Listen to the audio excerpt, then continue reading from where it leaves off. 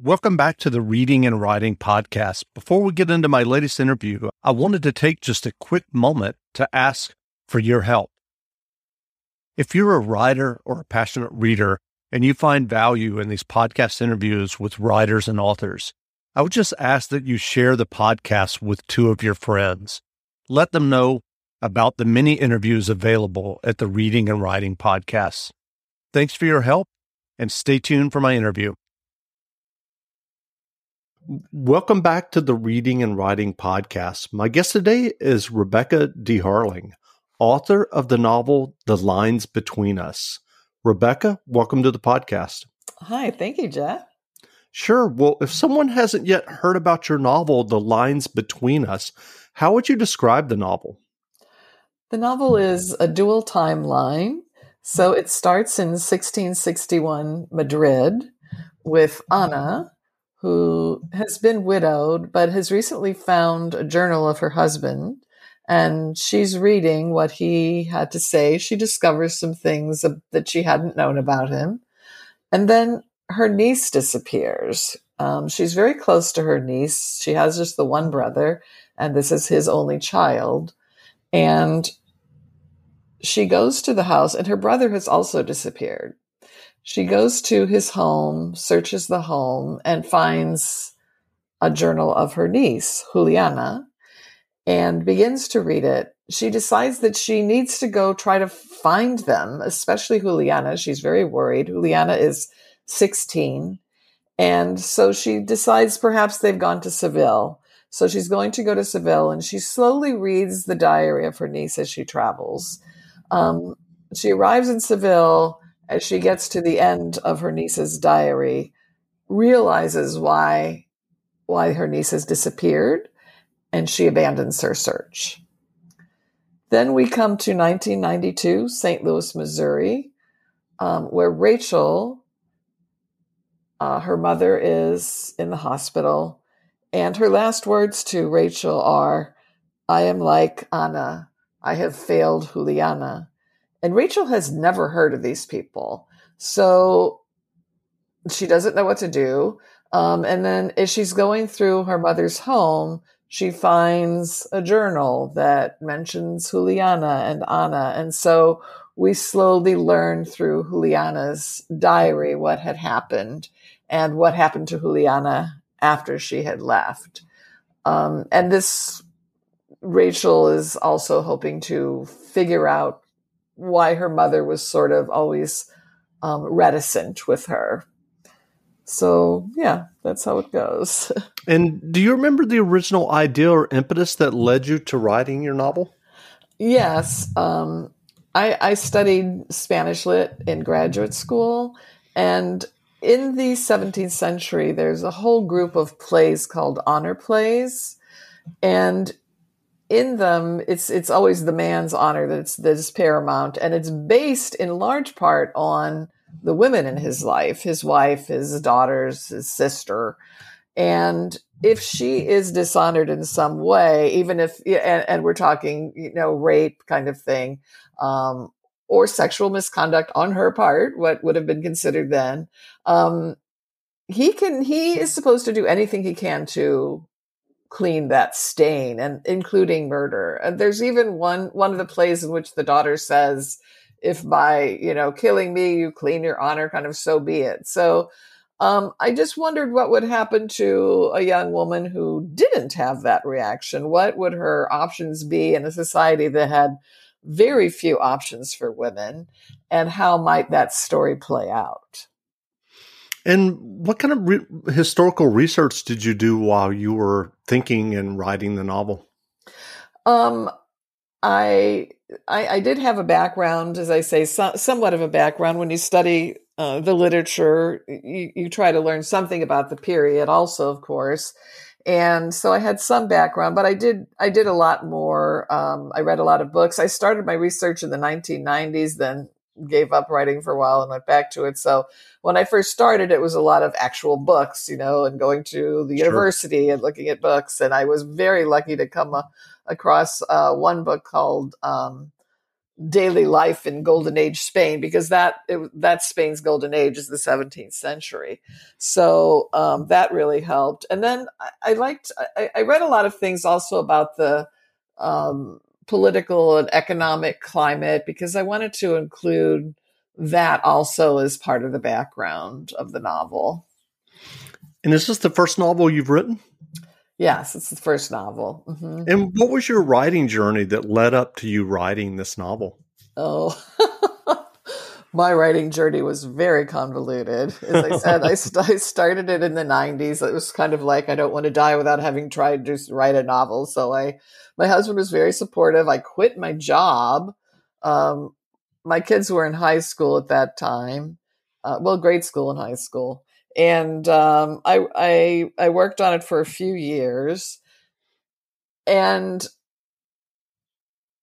I had a lot of self-doubt, as a lot of writers do, especially beginning writers. And at that time, you didn't know, I didn't know that there were various ways in which a book could come into the world.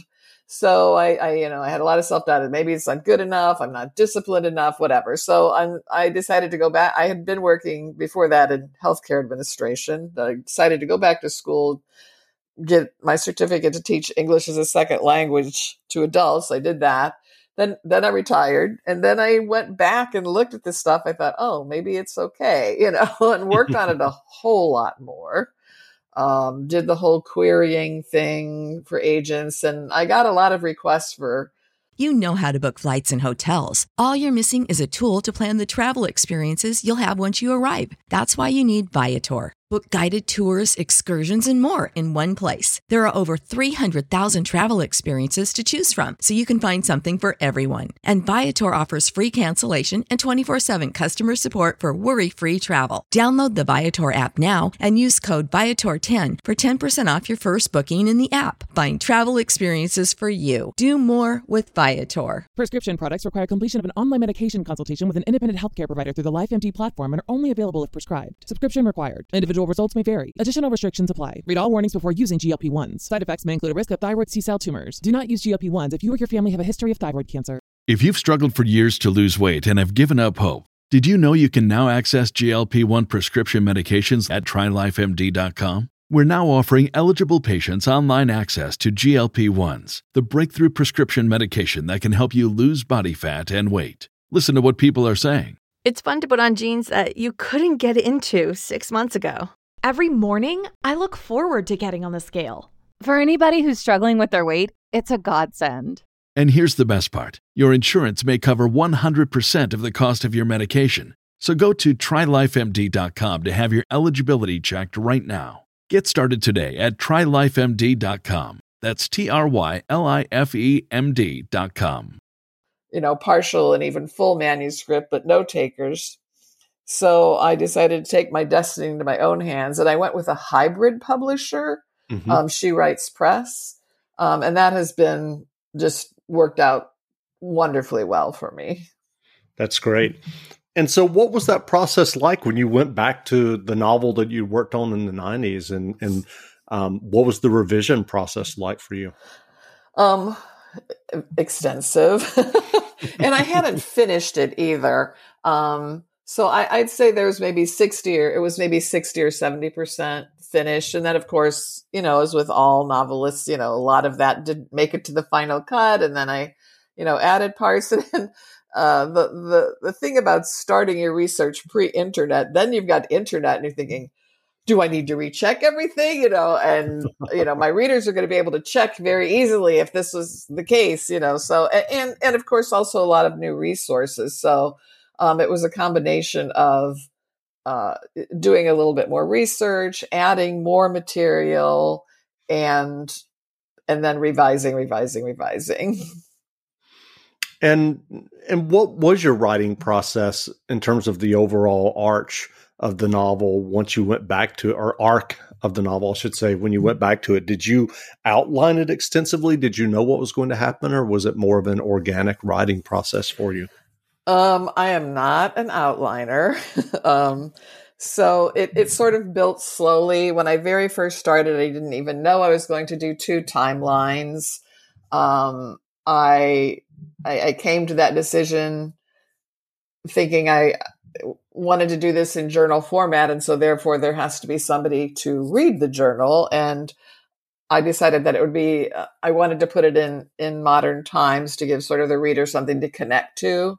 And then, slowly sort of added pieces. And then, maybe I want to put some letters in of the people who handed the journal down. So that sort of all got, maybe I want to put another one in. So it's a lot of journals and letters. I want to put another letter in to explain the background of the original character of Juliana, her family's background. So it sort of came piece by piece. I always knew that I wanted to end, well, not always. Once I decided on including the modern character, I knew where I wanted that to end, how I wanted that to end. Because at first she doesn't know who these people are. Are they related to her? What's this all about? And I knew how I wanted that to end. But yeah, it was organic. That's a very euphemistic term for it. Gotcha. Well, are you writing another novel now? Yes, I am. I'm working on another novel also set in the 17th century, but in Amsterdam, about a woman who's involved with the printing of what was sort of the largest book printed in the 17th century. It's like a multi-volume atlas called the Atlas Major. And the name of the book is called The Map Colorist. And I'm curious, how is that writing process going for you compared to your debut novel, The Lines Between Us? Well, it's interesting. I have to do more research because it's not going to be in journal, a lot of journals and letters. When you do a lot of journals and letters, you don't really include a lot of stuff about clothes and food and things because people don't normally put that in their journals. So I'm having to do more of that sort of like that level of detail. Mm-hmm. And also I didn't know very much at all about the Dutch Republic. I had some background in the Spanish period, but not in the Dutch Republic. And so I'm having to do a lot of research on that, and also a lot of research on sort of understanding what was involved with the printing of these maps. Like, where did they come from? How was the actual printing process worked? That kind of thing. Gotcha. Well, given your experience of working on this novel and then coming back to it and doing all of the revision, what writing advice would you offer for those who are working on their own stories and novels?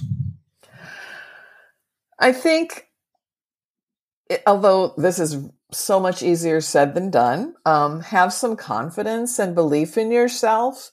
And do put it away, when you write something, put it away for a while, come back. Don't put it away for 20 years like I did. But, it gives you a lot of perspective. And a lot of times people say, put your writing aside for a while. When you come back, you'll sort of see what you need to change, with the idea that you'll see the problems with it. But it was my experience that I also saw the good things about it. Mm-hmm. So that is kind of nice to remember that is also a possibility, and just keep plugging away. Well, what novels have you read recently that you enjoyed? I absolutely loved Hamnet by Maggie O'Farrell. I also read Kristen Hanna's The Four Winds. Let's see, Washington Black by Essie, and I know I'm going to mispronounce her name, Aduan. And let's see, I've read How Much of These Hills is Gold by Pam Zhang. I really enjoyed all four of those. That's great. Well, where can people find you online if they'd like to learn more about you and your novel, The Lines Between Us? I have a website, RebeccaDeHarling.com. Great. So, and I'll have a link to that in the show notes as well. Thank you. And again, we've been speaking with Rebecca DeHarling, author of the novel, The Lines Between Us. The novel is on sale now, so go buy a copy. And Rebecca, thanks for doing this interview. Thank you, Jeff. Great. You know how to book flights and hotels. All you're missing is a tool to plan the travel experiences you'll have once you arrive. That's why you need Viator. Book guided tours, activities, excursions, and more in one place to make your trip truly unforgettable. Viator has over 300,000 travel experiences to choose from. Everything from simple tours to extreme adventures and all the niche, interesting stuff in between. So you can plan something that everyone you're traveling with will enjoy. Real traveler reviews give the inside scoop from people who've already been on the experiences you're considering. So you can plan with confidence. Free cancellation helps you plan for the unexpected. And 24/7 customer support means you can travel worry-free. Download the Viator app now and use code Viator10 for 10% off your first booking in the app. Find travel experiences for you. Do more with Viator. Sick of being upsold at gyms? My guy, you're currently a base member. For $90 more, I can upgrade you to our Shred membership. For $130 more, you'll be a Swole member. And for just $300 more, you'll reach Sweat Platinum. At Planet Fitness, you'll get energy without the upsell. Never pushy, always free fitness training and equipment for every workout. It's fitness that fits your budget. Join Planet Fitness for just $1 down and $10 a month. Cancel anytime. Deal ends Friday, May 10th. See Home Club for details.